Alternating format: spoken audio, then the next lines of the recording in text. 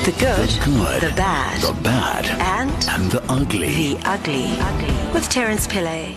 All right, let's find out what you got up your sleeve today. What are you chatting about? Good morning, Damon. Morning. Good to have you here. Thanks. Nice to be here. A different view from this position. Listen, we all know that every parent has their own way of bringing up their children, but boundaries and discipline, as far as I'm concerned, should be part of every parenting module. So let me paint the picture for you. My friend and I were having a lunch at a restaurant recently when we witnessed something quite concerning. At the next table sat a young mother and father with their 5 or 6 year old daughter, also having lunch. The parents were tucking into their food while the child was sucking on the salt cellar. You know, that's on the table like it was an ice cream cone. The parents were fully aware of what the child was doing and did absolutely nothing to take the object away from her or tell her that she shouldn't be doing this.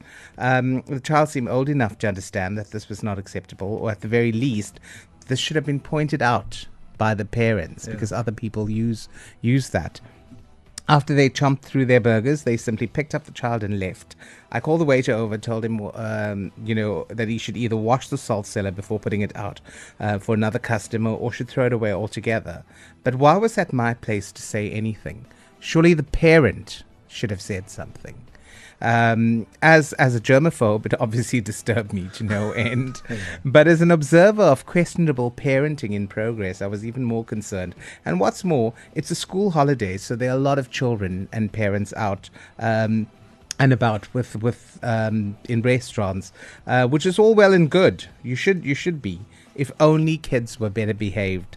The fact is, a restaurant is not a playground. If you want your children to run around screaming, then take them to Mitchell Park or somewhere where this kind of behavior is appropriate. The bottom line is, when you're in a restaurant, you sit down and eat your food. You don't roll around the floor shrieking because your parents' cell phone battery is flat and you can't play games.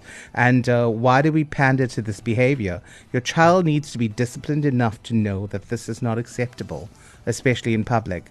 You know, I was in a hair salon recently, and a woman came in with 2 children who then proceeded to tear the place up, completely oblivious to the fact that there were other people in this person's place of business.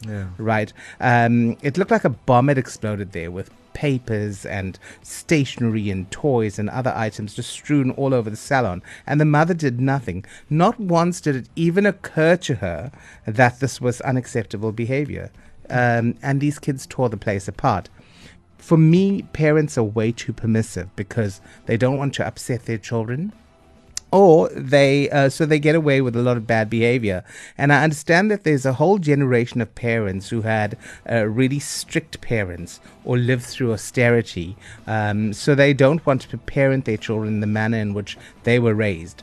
But giving your child a better life than you had doesn't mean indulging them, and parents don't always see that. And coming up, I'm going to tell you about 2 very interesting trends in parenting that I read about from a psychologist from Stanford University. Can I ask you a question? What did the waiter do when you pointed out the salt cellar that had been sucked on? He just took the salt cellar and went away. I mean, there was no way of knowing whether they would even clean that, or whether they would discard it, or any of that. I mean, can you imagine that you go into that restaurant and you using the same thing? You don't know what germs that child is carrying, but that's not even the point. The point is the parents just sat there and looked at this child.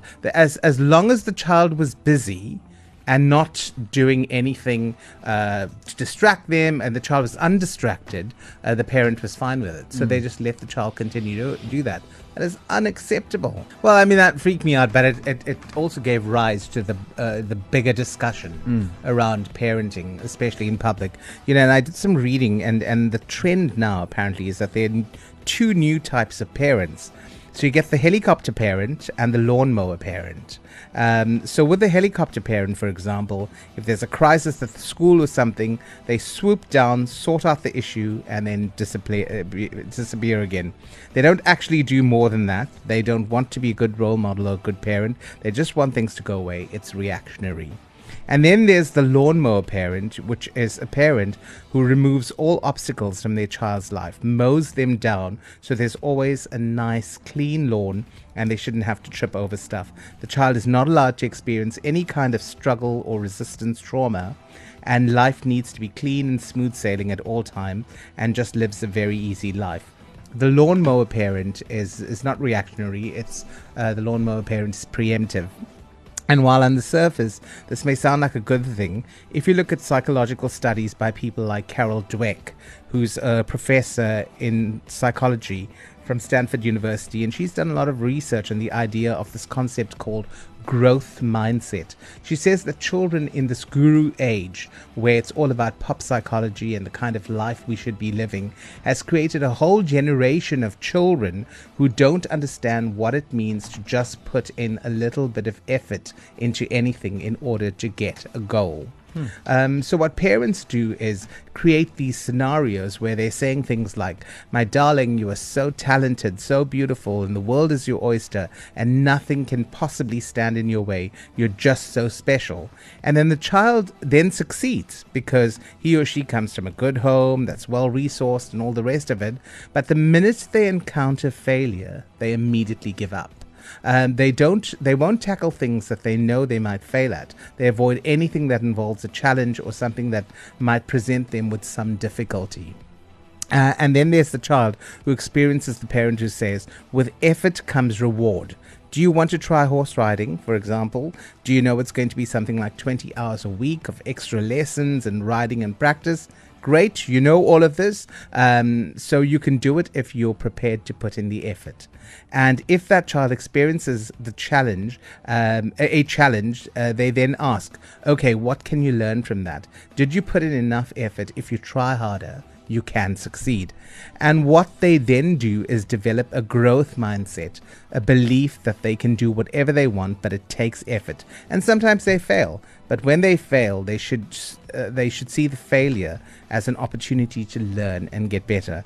And for me, at the end of the day, perhaps one needs to be teaching our children that failure is not just failure. It's an option to learn and do better.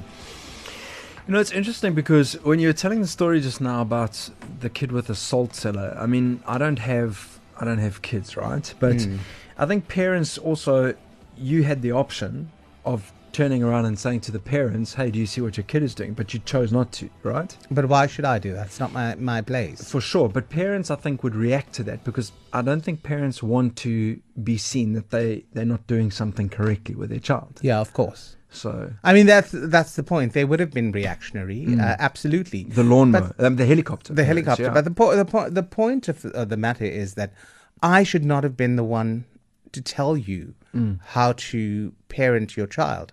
It should be in you. You know, a lot of parents, and rightly so, they think their children are the best. They can do no wrong, and all that kind of thing. But they need to be mindful of the fact that there are other people that exist in this world as well, and other people are not going to think your child is as cute as you do. But by not saying something, does that not mean that you're not pointing it out to the parents? It's like for me, if I see a parent with a child on the front seat of the car and I'm driving past them, I put the window down and I say, "Hey, listen, your kid is on the front seat of the car, not strapped in." How do they react to that?